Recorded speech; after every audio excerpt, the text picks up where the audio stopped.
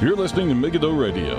Megiddo Radio is a radio ministry of Megiddo Media. For more, visit our website at megiddoradio.com. That's megiddoradio.com.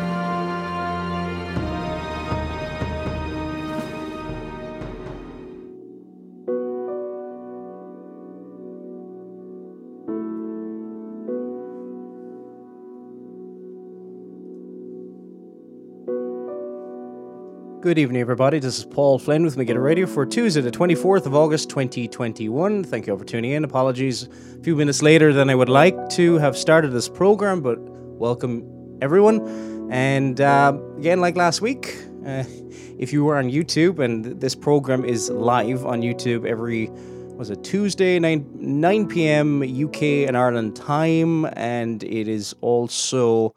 you're going to have to just Google that, wherever that is in the world, wherever you are listening from. And also you can listen via megiddoradio.com/live, which is the sermon audio feed. And I think that will probably be less heavy on the bandwidth. So my guess is that, generally speaking, sermon audio are very good when it comes to keeping bandwidth down and... when it comes to downloading sermons and all that kind of thing. So welcome wherever you're listening to. And we've been doing this the last couple of weeks. If you're in the chat, if you're on YouTube, let us know where you're listening from. It was a pretty cool experience last week, finding out people listening from all over the world. That was pretty amazing. And welcome Benjamin, who's listening from, I imagine you're listening from Dublin. Hope you're doing well.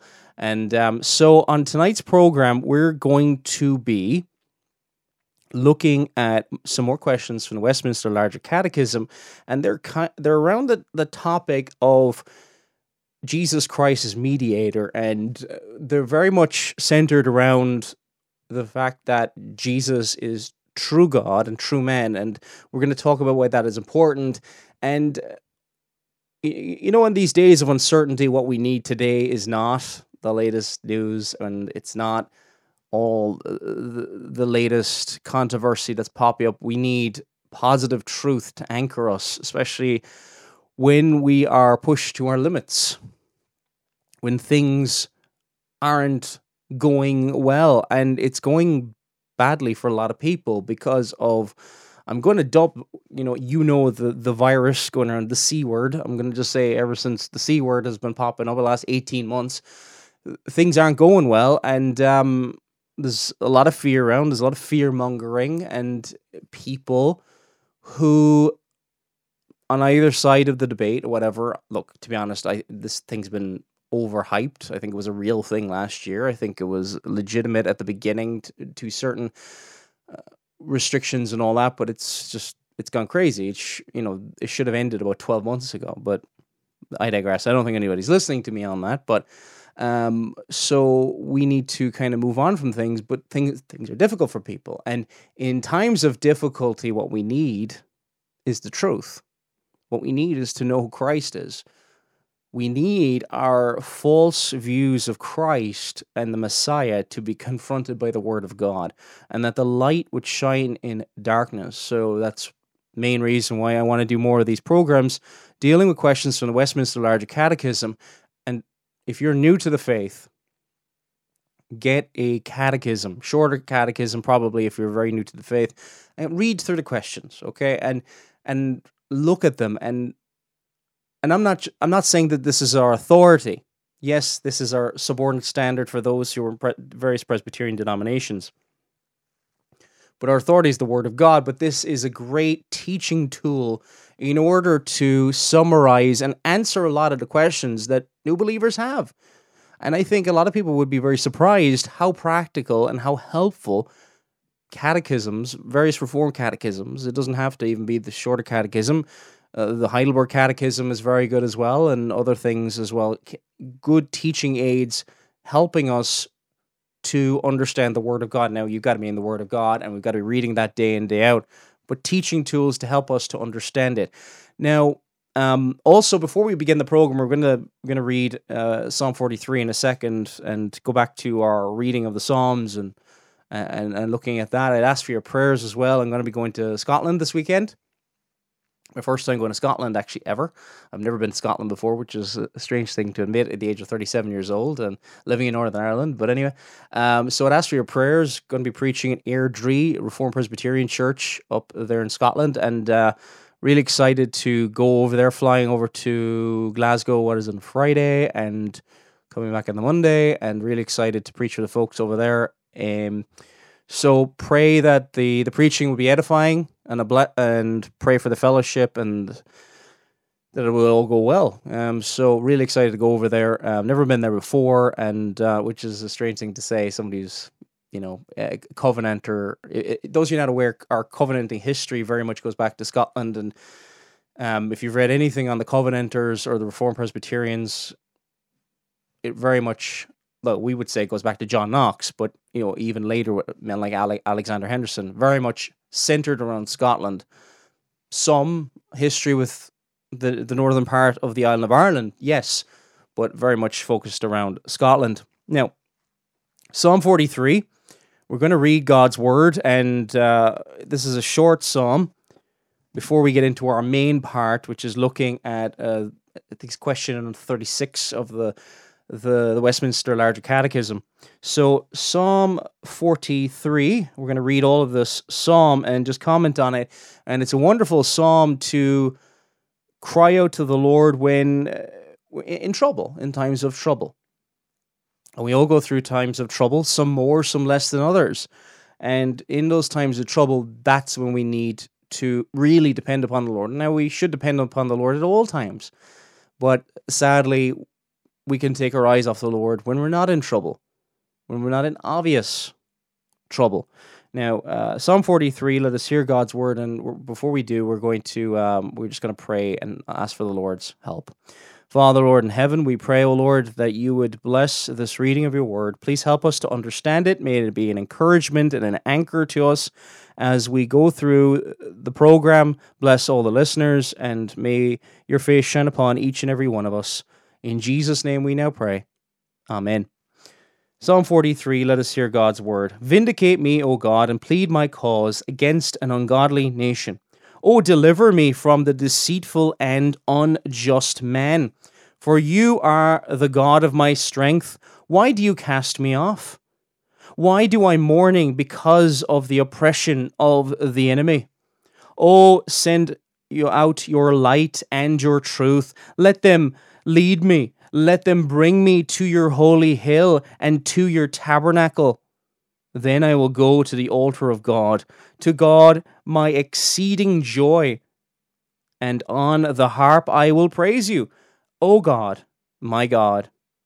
Why are you cast down, O my soul? Why are you disquieted within me? Hope in God, for I shall yet praise him, the help of my countenance and my God. So at the beginning of this psalm, it's very much vindicate me. Vindicate me, O God, because what do enemies do? What do those do, the deceitful and unjust man? They speak against us. Vindicate any of the lies that have been told against us. Welcome, Isabella from Canada. Welcome. So far we have somebody from Ireland listening in, and also we got somebody from Canada. Welcome, everybody. So the ungodly nation, and we might find that a strange thing, saying the ungodly nation, because we may look around the world and think they're all ungodly nations. And yes, they are, but very much so this psalm and all the Psalter is written in a context of what? Of the nation being the visible church, the nation being the visible people of God on the earth, the congregation of God, the congregation. That word congregation or ecclesia is used in reference to Moses in Acts chapter 7. So the same idea is going on through there. And the other nations are pagans. They're unbelievers. The only nation that are believers is the nation of Israel. And then as time goes on, more and more the southern kingdom of Judah, the northern kingdom of Israel, the remaining tribes become more and more apostate. And then they get judged by the Assyrians, and really what's left really is only really the Davidic kingdom of the south of Judah. with only one tribe really remaining there. But there's going to be times of trouble when unbelievers, when those who wish to do us harm, when they speak against us, deliver me from those people. And we should cry out to the Lord and sing the psalm when those times come, when we need help. And then remind ourselves that God is our strength. We will feel weak because, you know what? We are weak. And especially when we're going through times of distress, times when we feel stressed. And do you ever feel stressed? You know, like I've months ago felt stressed during exams and things like that. You physically feel weak. You physically feel weak. And you feel almost abandoned. And why do you cast me off? You feel abandoned.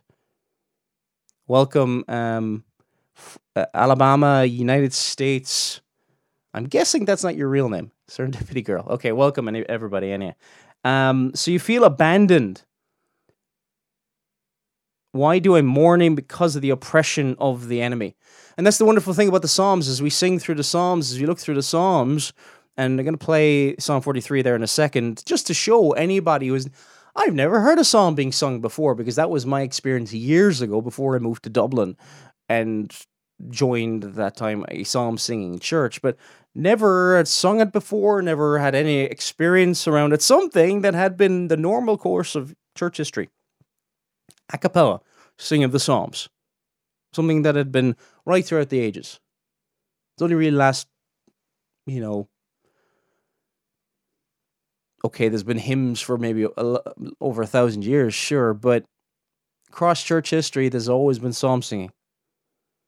And then verse 3, "Oh, send out your light and your truth. Let them lead me. Let them bring me to your holy hill and to your tabernacle," that they would lead me to the presence of God and to rejoice and look, the joy of the Lord needs to be our strength in times like that, when we can't depend on anything else. And there's a sense in which the hardest times are often the most blessed times of fellowship with the Lord. Because you see more and more that this earth is not our home. This is but for a season. This life is but a vapor. It is but a puff of smoke, and appears for a little time and then vanishes away. Vanity of vanities, the preacher in Ecclesiastes wrote. All is vanity. All, literally, puff of smoke, puff of smoke, puff of smoke of puffs of smokes. It's it's gone. The older we get, the more we feel that. I am 37 years old, and in my head, I still feel young. I still think I'm in my 20s. I still think I'm in my early 20s in my head, and I'm not. I get reminded of that when I look in the mirror. But life goes so quickly, doesn't it? And we need, as we go through difficulty, as our health fails us, as all things can appear to go wrong at times, that we trust in the Lord, and He is our joy. Why are you cast down, O my soul? Why are you disquieted within me? Hope in God, for I shall yet praise Him, the help of my countenance and my God, the help of my countenance. He is our only hope. And if you don't trust the Lord Jesus Christ, you will stand before the judge of all the earth, clothed in your own robes. Robes of your own making, but sadly, my friend, they are filthy rags. And they fall short of the glory of God. And they will be judged as objects of wrath. You will be judged as an object of wrath unless you are in Christ Jesus. Unless He is your exceeding joy. Unless you can come before Him. And the only way you come before Him in joy, the only way you come before Him praising Him, is if you are in Christ. If He is your mediator. Otherwise, unless you see Him as true God and true man and love that, and love Him, He's not going to be your joy. He's not going to be your praise. And He's not going to be the help of your countenance.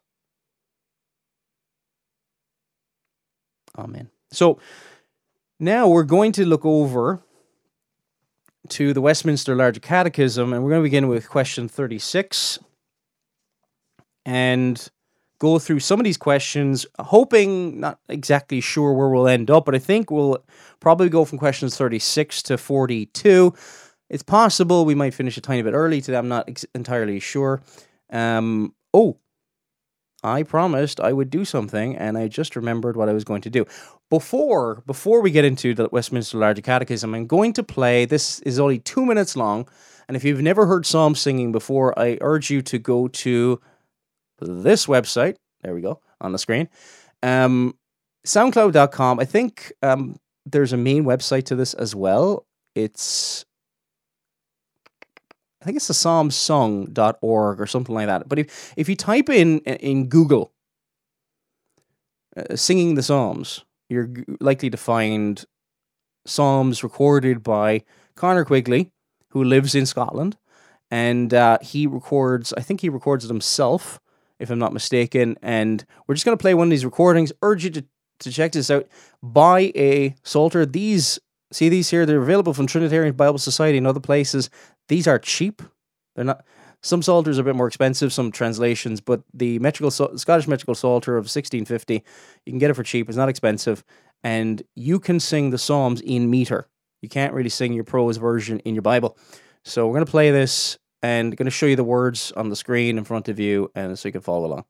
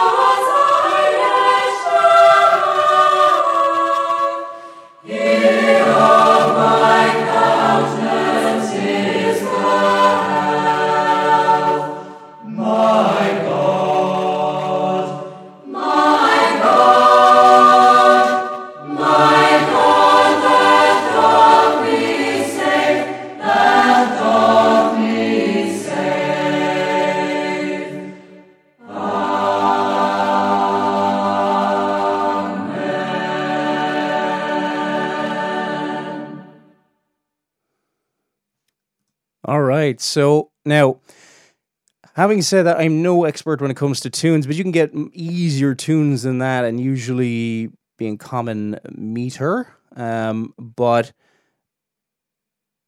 the 1650 is pretty easy to sing at home, I'll be honest, compared to some. And so that's of the 1650. If you can pick that up from Trinitarian Bible Society. So again, yeah. It is amazing. And you know what, right? If you can't find a psalm singing church around you, perhaps you could get one or two other Christians. Just say to a buddy of yours or something like, hey, would you like to come over to listen and sing psalms? And pray. It doesn't have to be for very long. It can be like for 10 minutes or whatever. And I'm sure it would lift up your souls. And I would encourage you also, if you can, go visit a psalm singing church. It might be in a Sabbath evening or something like that when you're not going to your own church. And look into the issue. And if nothing else, I have friends of mine not completely convinced of the exclusive psalmody position, and I'm in contact with them and things like that. And I send them bits of information and things like that. But at least sing the Psalms. Start off singing the Psalms, and go study the issue. And may the Lord bless you if you are studying through that issue. Now, question 36 of the Westminster Larger Catechism. And how long are we into the program now? Okay, we're 20 minutes into the program, but hopefully that'll encourage you to hear the Psalms. I think some people, for the first time maybe ever, have heard the Psalms being sung. Sometimes when you hear the Psalms being sung, it's kind of a bit of a paraphrase, and it's a very loose translation, so loose it's almost like a hymn. So the 1650 is a solid translation of the original Hebrew, really. Now, question 36 of the Westminster Larger Catechism reads as follows: Who is the mediator of the covenant of grace? Who is the mediator of the covenant of grace? Now, we talked about the covenant of grace last 3 programs ago. So, not going to go back over everything there, but just before the fall of Adam and the whole human race in Adam,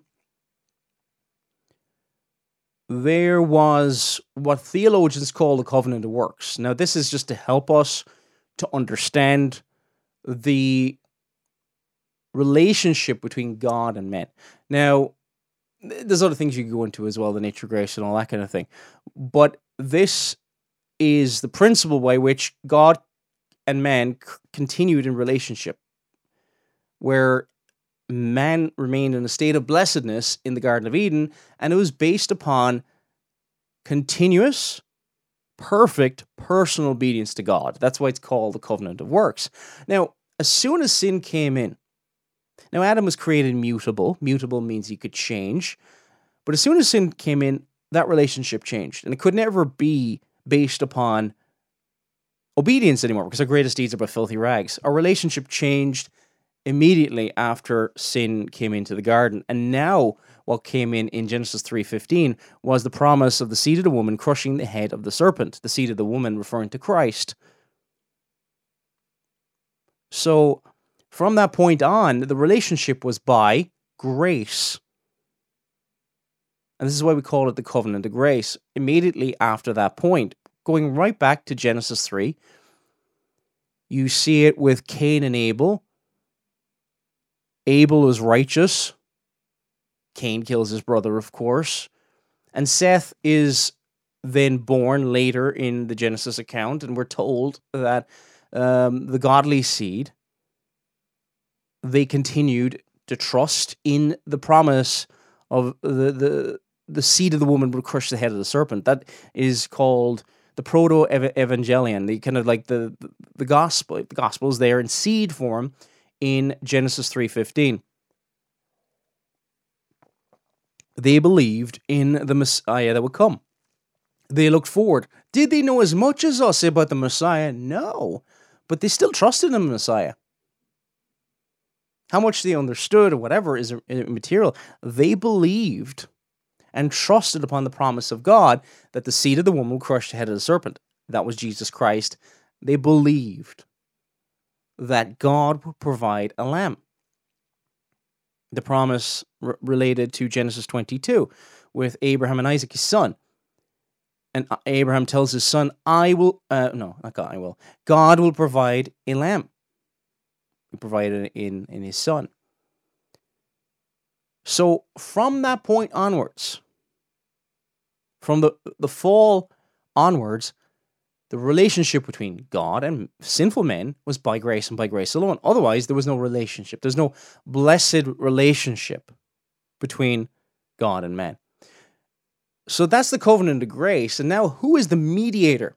Who is the one who represents both parties in that relationship? Because, put it like this, look at the problem here. Sinners coming before a holy and righteous God. Can you think of a problem? What do sinners deserve? Can we just approach God in our sinfulness?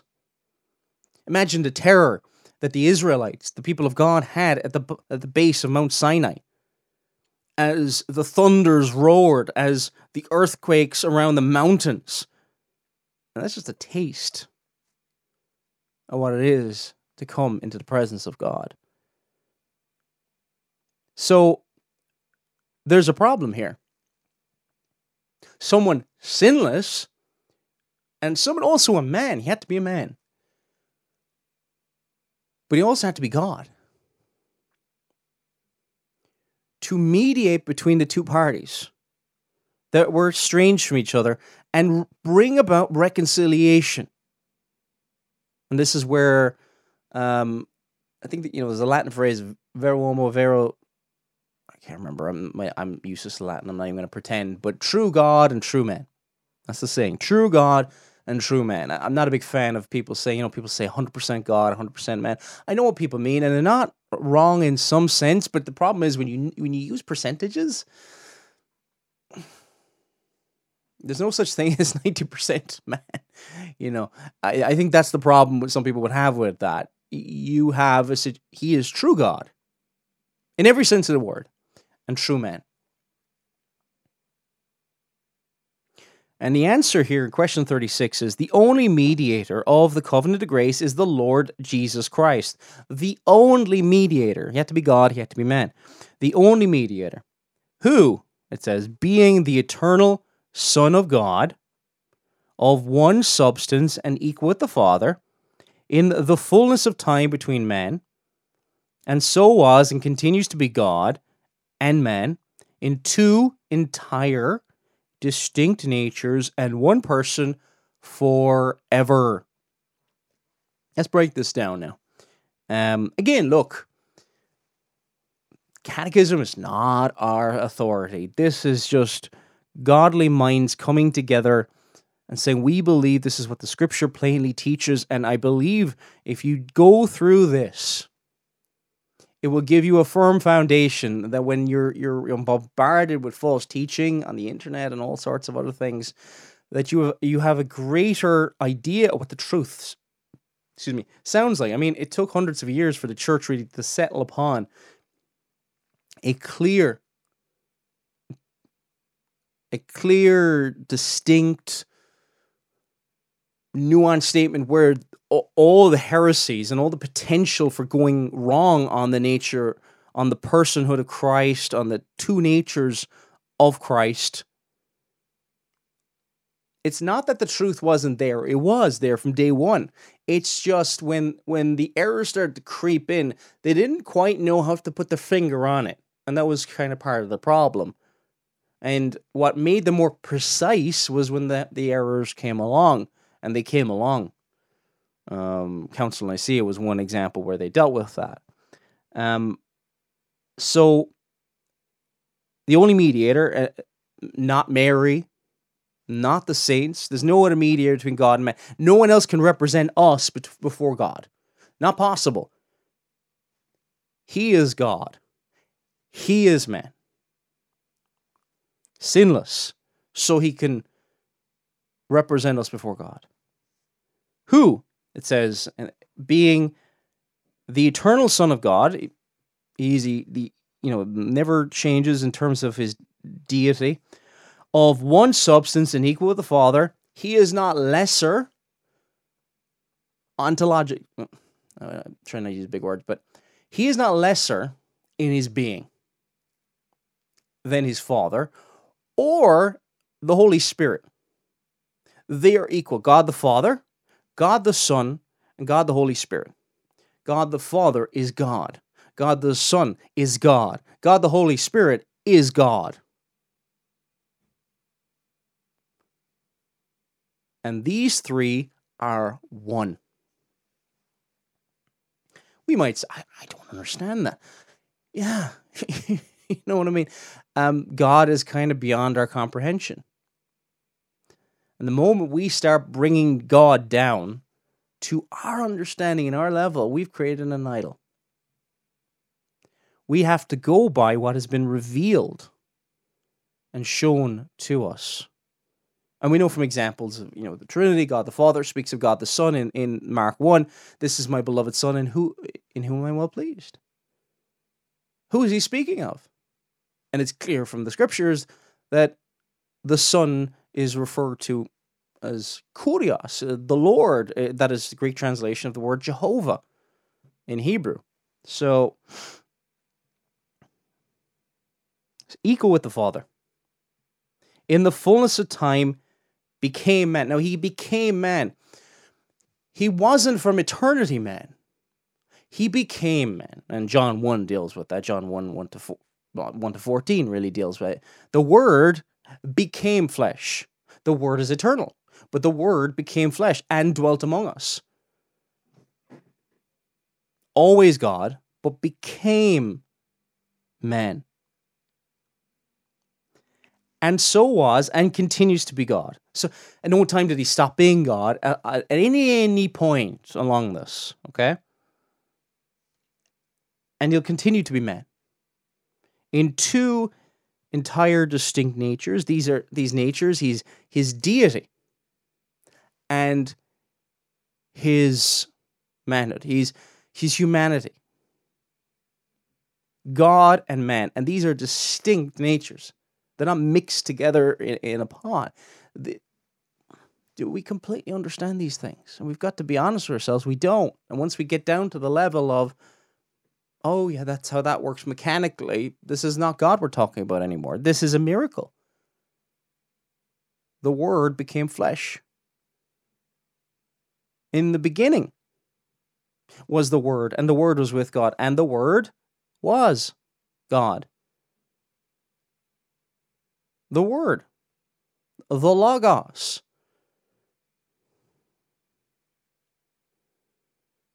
One person. That's also important.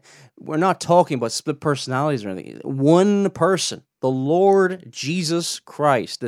And you get into all the errors that popped up, but if you believe that, you've dealt with the first 500 years of Christian heresy. Equal with the Father. Dealt with during the Nicene Council. Two distinct natures. They're distinct from each other. True God and true man. But one person. One person forever. Now, question 37. If you've any question, please ask. Please feel free to ask. Yes, and one listener makes a good comment. Christ can be seen in the Old Testament. Yes.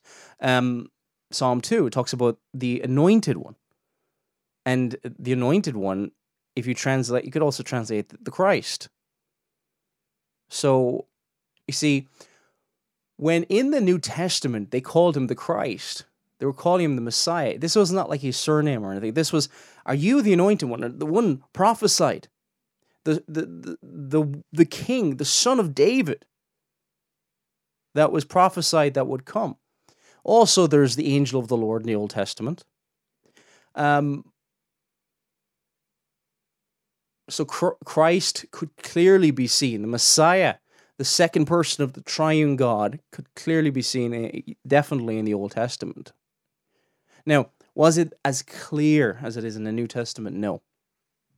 And, there's references as well. Let us make man in our own image. I think is it Genesis 1:26. And that really talks to different members of the triune God. But much clearer, of course, in the New Testament, in various parts of the New Testament.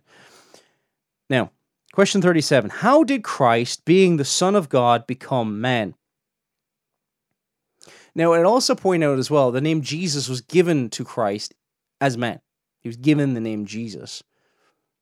He, the Christ, is eternal. He became man. Christ, the Son of God, became man by taking to himself a true body and a reasonable soul. His body, it wasn't a phantom or anything like the Gnostics believe. It was a true body. Nothing wrong with the flesh. Nothing wrong at all with the flesh. Adam and Eve were created holy, just and upright, except sadly they sought out many inventions. The book of Ecclesiastes tells us. Being conceived by the power of the Holy Ghost, Holy Spirit, in the womb of the Virgin Mary, of her substance, and born of her, yet without sin. In some way, the Spirit of Almighty God came upon Mary, and she became pregnant. Her child.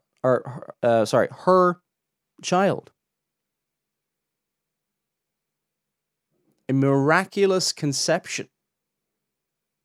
I know we talk about the miraculous birth, but it's really the miraculous conception.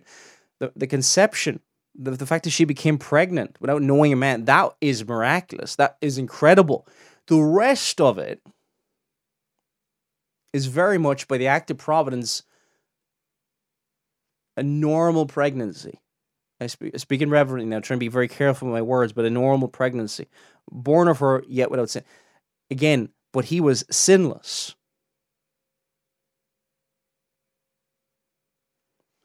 Question 38 of the Westminster Larger Catechism says this. Why was it request that the mediator should be God? The answer is it was requisite that the mediator should be God, that he might sustain and keep the human nature from sinking under the infinite wrath of God. And we've kind of dealt with this already, actually. And this is obviously saying it much better than I could in my own words, to be honest. And the power of death. So this is why he had to be God, to be mediator, to keep the human nature from sinking under the infinite wrath of God. It's the only way we could approach before God. Give worth and efficacy to his sufferings, obedience, and intercession. So, why is the sufferings, the obedience and intercession worth so much? If it was a kind of a case of, let's think about if someone died in someone else's place, but how would that one death of, say, a person cover the sins of all those who would ever believe, who would ever trust in Jesus Christ? How would it have enough value and worth and efficacy to satisfy the sin of all who would trust in him? Because he was God. Because of who he was. I'll give you an analogy. If, to a nation, if there's a king and a soldier, which one has more value to the nation? Well, the death of the king, and they'll try to protect the king. Just say you're on the battlefield, and I'm thinking about battlefields from centuries ago. If the king is killed in battle, usually what will happen is the army might lose resolve and try to run back and everything else like that. So there's more value put on the king, and the life of the king, than other people. Now, take that to infinity and beyond, okay? When it comes to God. His worth and efficacy of his sufferings, his obedience and intercession. Because he's God. No one else in any way, shape, or form could have done what he did. And brought the same value and atonement. No one else. Not possible. And to satisfy God's justice, it says in the 38th question, procure his favor, purchase a peculiar people, or particular or special people, be that in modern English, purchase a peculiar people, give his spirit to them, conquer all their enemies, and bring them to everlasting salvation. And those enemies include death. Death is an enemy. And deliver them from their enemies, that they might serve him without fear. This is why, dear friends, we can serve God, and we should serve God without fear. Because if you are in Christ, he's conquered your enemies. If you look at Luke 1, verse 68 down to, just read to 74. Blessed be the Lord God of Israel, for he hath visited and redeemed his people, and hath raised up a horn of salvation for us in the house of his servant David, that we should, verse 71, that we should be saved from our enemies and from the hand of all that hate us. Verse 74, that he would grant unto us that we, being delivered out of the hand of our enemies, might serve him without fear. That verse 74 of Luke 1, that he would grant unto us that we, being delivered out of the hand of our enemies, might serve him without fear. Question 39. Again, don't be shy. If anybody's joined the chat in YouTube or wherever you're listening from, if you would let us know where you're listening from. So far, we've got people listening from Ireland, Canada, the United States, and I think that's it. Not too sure. Other people being shy and not letting us know anyway. So, welcome if you've joined us in the last few minutes, and don't be afraid to ask any questions. If there's something I haven't explained properly, and there's a good chance of that, don't be afraid to ask me in the chat. Okay, and I don't mind going back, or even if there's something kind of related. If it's completely off the beaten track, maybe, like it's not really related to this topic, I don't mind answering it at the end of the program within reason, as long as I have a decent answer to give you. I think sometimes you got to be careful. Okay, so question 39. Why was it requisite that the mediator should be man? Now we've dealt with why he should be God, now why he should be man. Now the answer is, it was requisite that the mediator should be man, that he might advance our nature, perform obedience to the law, suffer and make intercession for us in our nature, have a fellow feeling for infirmities, that we might receive the adoption of sons, and have comfort and access with boldness unto the throne of grace. So, it's also important, there were errors in the early church, in their zeal, in their misdirected zeal, that they went in the direction of downplaying the humanity of Christ. And we might not think that is as serious as the other error, but it is. Well, it's denying what the scriptures plainly teach about him, but at the same time, it has massive implications. Because if he wasn't true man, he could not represent us before God. He can't. To represent man, he needed to be a man. To be the second Adam, Adam was a man. He didn't come to save angels who fell. He came to save the seed of Abraham.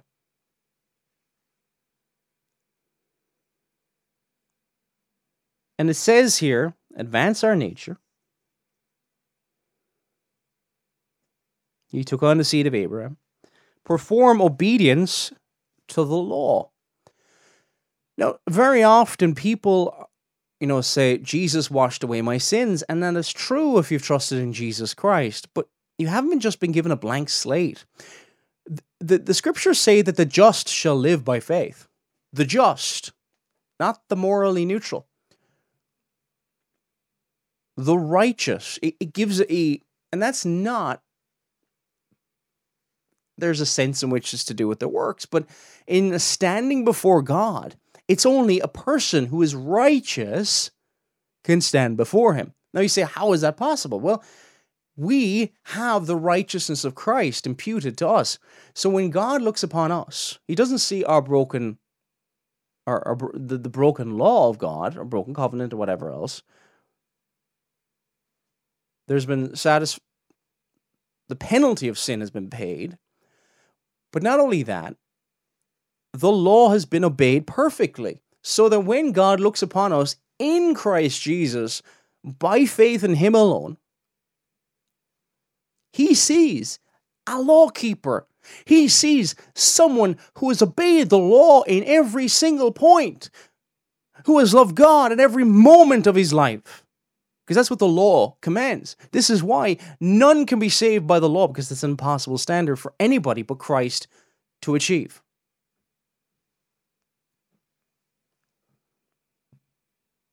Perfect personal obedience.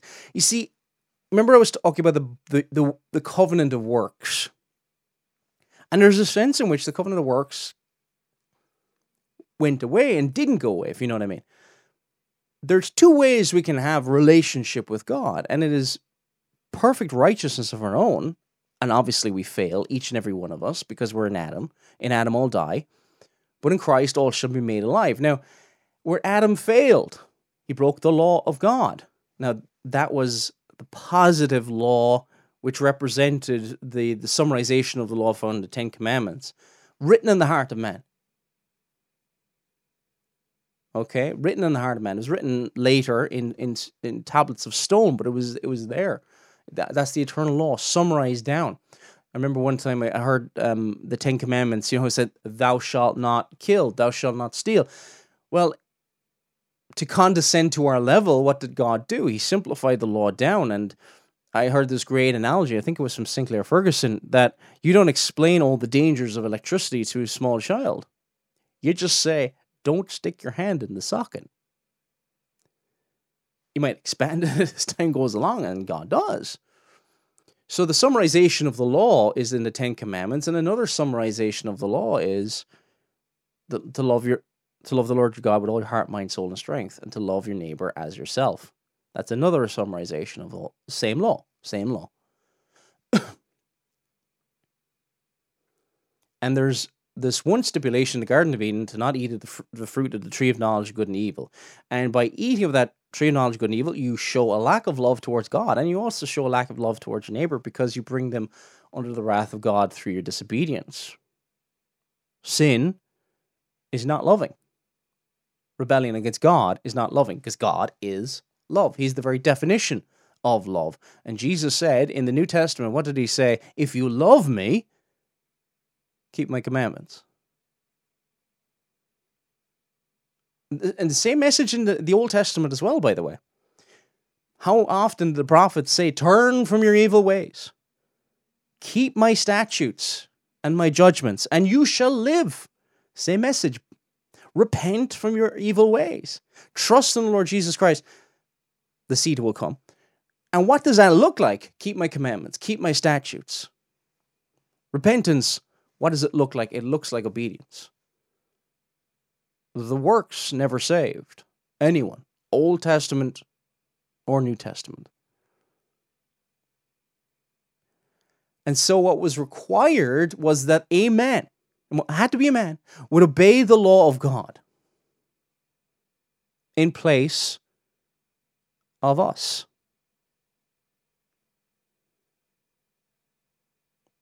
Suffer and make intercession in our nature, have a fellow feeling of infirmities and, our weaknesses. And that's very much, where's the reference there? There's a reference there down here. For we have not a high priest. This is Hebrews 4:15. For we have not a high priest who cannot be touched with our feeling of our infirmities, but was in all points tempted like we are, yet without sin. Now, Jesus was not tempted with sin. If you look at the temptations of Christ in the book of Matthew, in the book of Luke, he was tempted with hunger. There's nothing like that's a natural desire. He was tempted with all the kingdoms of the world. Why? Because they all belonged to him. That's why it was tempting.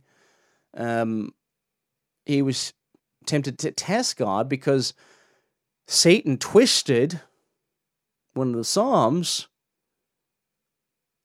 Is a partial truth. God will protect you if you throw yourself down. But he responded with the word of God. Thou shalt not tempt the Lord your God.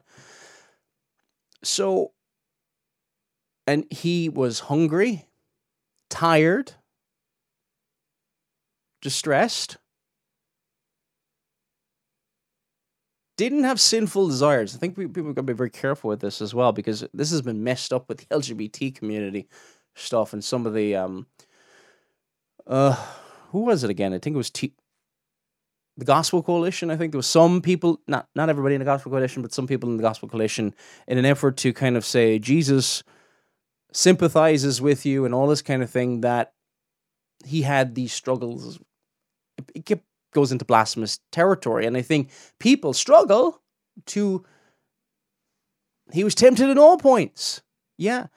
The physical infirmities, not sinful desires. Not sinful desires. Natural cravings that are in and of their own selves. There's nothing wrong with being hungry. It's when you take it too far. There's nothing wrong with desiring something that belongs to you. So any of the desires that Jesus had were not sinful at all. But this is still true, for we have a high priest which cannot be touched with our feelings or infirmities, but was in all points tempted as we are. He was tempted in all points, yet without sin. He suffered. He was pushed to the limit. He went out right after his baptism, straight into the wilderness, suffered, and through submitting to the word of God, rather than the temptations of the devil, through suffering had victory over the devil. He went forth conquering in a way that they were not expecting in the first century, were they? They were looking for some kind of leader to kick out the Romans and to be powerful. This is what the Pharisees would have been looking for and all this kind of stuff. But he came to suffer. We see it in Matthew chapter 16. Peter struggled with this idea. He rebuked Christ when Christ told him that he came to suffer and die and on the third day rise again from the dead. And what did Jesus say to him? Get behind me, Satan. Jesus had to rebuke Peter. He came to show them, he came to suffer. And through his suffering, he had victory over the enemy. Through being a servant. Completely counterintuitive, isn't it? We think of a conquering king as going forward with, a mighty king. We don't think of him in terms of a servant. But he came to suffer. He served God. The perfect model of what we all should be in our discipleship with God. Of course, we fail.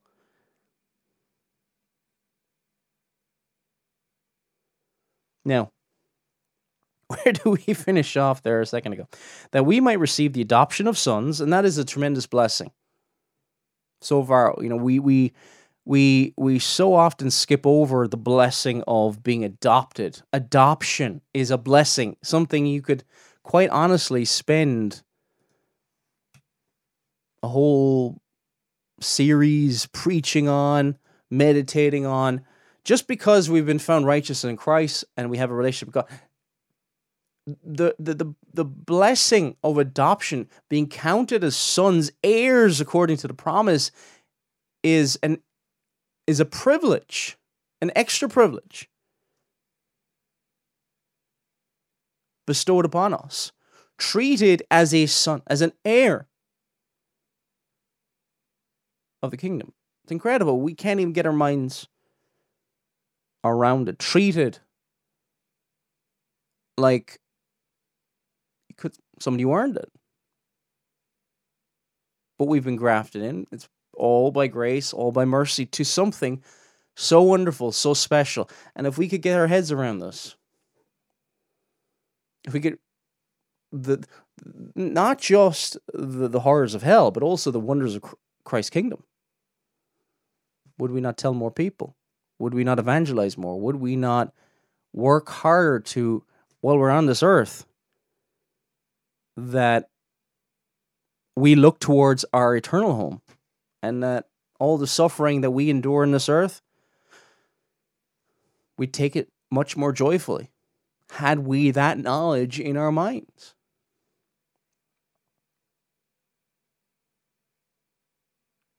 So the adoption of sons, and have comfort and access with the boldness unto the throne of grace.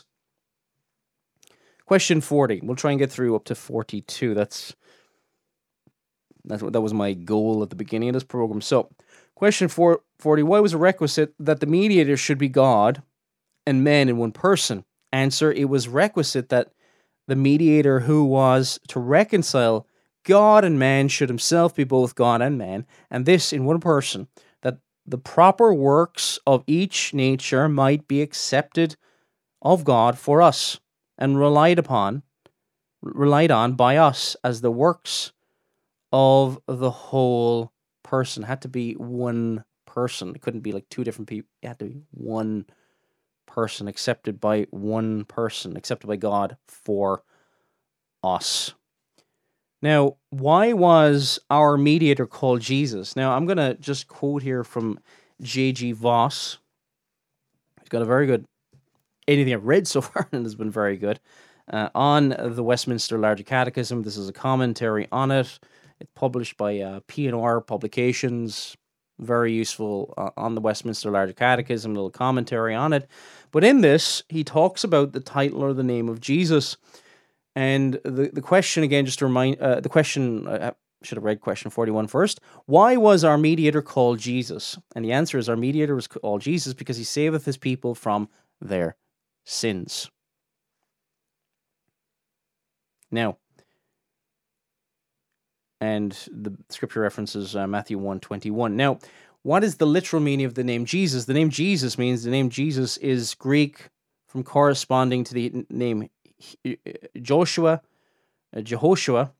meaning Jehovah is salvation. Jehovah is salvation. That's what the question's really referring to. And that's what the name means. Jehovah is salvation.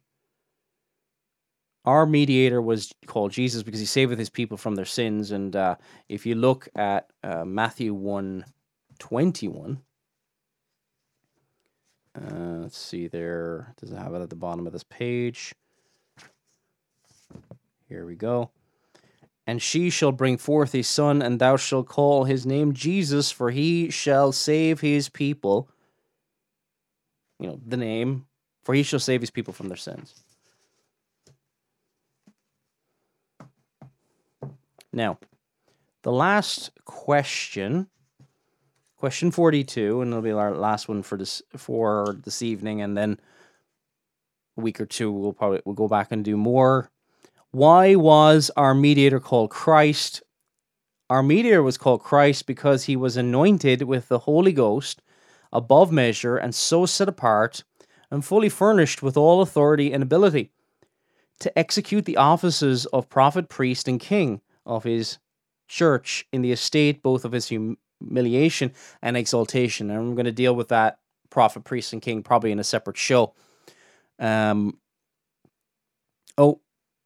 Welcome, David. Thank you for that. That's really, really encouraging. Hopefully it is a help to you. And again, if there's something I haven't explained properly, which is entirely possible, yeah, if there's anything I've skipped over, gone through it too quickly, please let me know. megiddoradio@gmail.com. There's a question that has come up to do with the name of Jesus. Some people call him Yeshua. I think there's a danger of getting caught up with names. Why do I say that? Because, people say, is it, literally the J sound is not even in Greek. If you want to say, his real name is this. Well, if you really want to take the name Jeremiah in the Old Testament. In the New Testament, it has no problem saying the word Jeremias. There's different forms of names in different languages, and this whole thing about you have to use a certain name is not even borne out by Scripture. You have to do it a certain way. Like the name for the divine name. People debate whether it's Jehovah or Yahweh or whatever. I don't really believe it's Yahweh, but whatever. But it's translated Lord, and capital Lord, capital Lord. Okay, so Septuagint says Kurios for Lord. New Testament, Kurios. It's the same thing. It's just words can be translated different ways. Is it wrong to use the name Elohim or Jehovah or drink of other Yehoshua or Yeshua or whatever, or different forms of it? No, but it can get a little cultic over time, and especially when people say it's needed and that's not his real name. Well, then you're, Judah is called Judea in the New Testament. There's different ways of spelling it. There's different ways of it's translated from Hebrew into Greek and things like that. So the biblical writers have no problem giving the different forms of this. And I completely sympathize. I know that some people who believe in this stuff, they're zealous, they just want to be faithful, and they mean well, a lot of them, okay?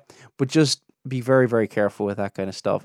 Not wrong per se, but then when people do it and they think everybody else is wrong, and not even, or might even go to the extreme of saying you're not believing in the true God or something like that. So hopefully that helps. So now, question 42. So the name Christ basically means anointed one. Anointed one. If you go back, I mentioned Psalm 2 there before, just to give you an idea, this Christ it's got the idea of anointed with oil. And Psalm 2 says this: Why did the nations rage and the people imagine a vain thing? The kings of the earth set themselves, and the rulers take counsel together against the Lord and against his anointed, against his Messiah, against his Christ. Okay, saying. So, the Messiah, the one who would deliver his people, he has been equipped by the Holy Spirit above measure, set apart by the Holy Spirit. And the picture of the anointing of oil is the picture kind of the enabling or the equipping of the Spirit of Almighty God. It's also put upon the kings. You see the Old Testament kings, because they were, and there was this kind of enabling spirit upon them. Also, there was this kind of enabling spirit upon, I'm trying to think, some of the judges in the book of Judges, Samson, things like that. So it's got this picture of anointing. It can also kind of refer to believers as well. But but here it's referring to the Messiah, the Christ. He is the anointed one, set apart, the Son of God, fully furnished with all authority and ability to exercise the offices of prophet, priest, and king. We'll get into that later, really, but he is a prophet, he preaches. Priest, he intercedes, he offers himself as a sacrifice for the sins of the nation, the sins of the people. And he's a king. He's the king of the church, king of the state as well, but here it's referring to the church. In the estate, both of his humiliation. When he was on the earth, that was the state of his humiliation. And then when he rose from the dead, that's the state of his exaltation. So that's humiliation and exaltation. Just a little comment by J.G. Voss. And the more I read J.G. Voss, the more I like him. I think he was from what I know, he was a Reformed Presbyterian as well. That's probably why I like him so much. But anyway, I'm biased. So J.G. Voss wrote this, son of the more famous Gerhardus Voss. Number 1, is Christ a name or a title? Christ is not a name, but a title which accompanies the personal name Jesus. This is brought out by the use of the definite article Christ, which occurs in some places, such as Matthew 16:16. Thou art the Christ. You are the anointed one, the Son of the living God. He also said this. What is the literal meaning of the word Christ? Christ is the English form of the Greek Christos, which means anointed. Thus, whether we say that that Jesus is the Christ, the Messiah, or the Anointed One, is a matter of language, not of meaning. These words all mean the same thing. In the passage in the Old Testament where the word anointed occurs with reference to the coming Redeemer, such as Psalm 2:2, the rulers take counsel together against the Lord and against his anointed. The Hebrew word Messiah could equally correctly be translated by the word Christ, for the meaning is the same. He is the anointed one. He is the Messiah. So if you have any questions, here would be the time to shout it out just before we hit the exit music. Thank you guys so much for the comments. That has been really encouraging, and I know that, at this time, I think at the beginning of this whole virus period, last 18 months, I think at the beginning there was a lot of sympathy out there for people being isolated. I kind of think in a lot of areas that sympathy's kind of gone out the window, and we've kind of become used to it or whatever, but apathetic towards it or whatever. There's people going through much worse, I think, today than they were 18 months ago. Some people are getting through it, and some people it's much worse. So keep people in prayers. Try to seek people out. It's not easy for everybody, especially when people perhaps don't have families around them or whatever the case may be.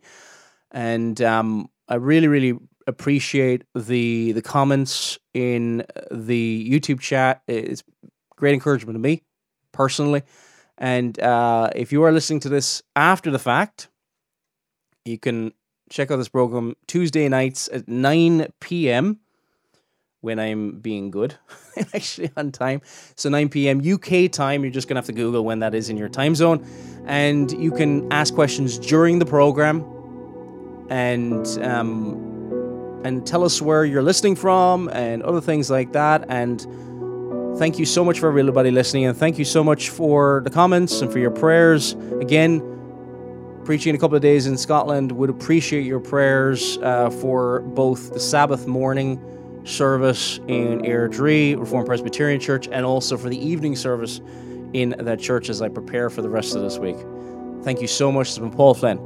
May God bless you all.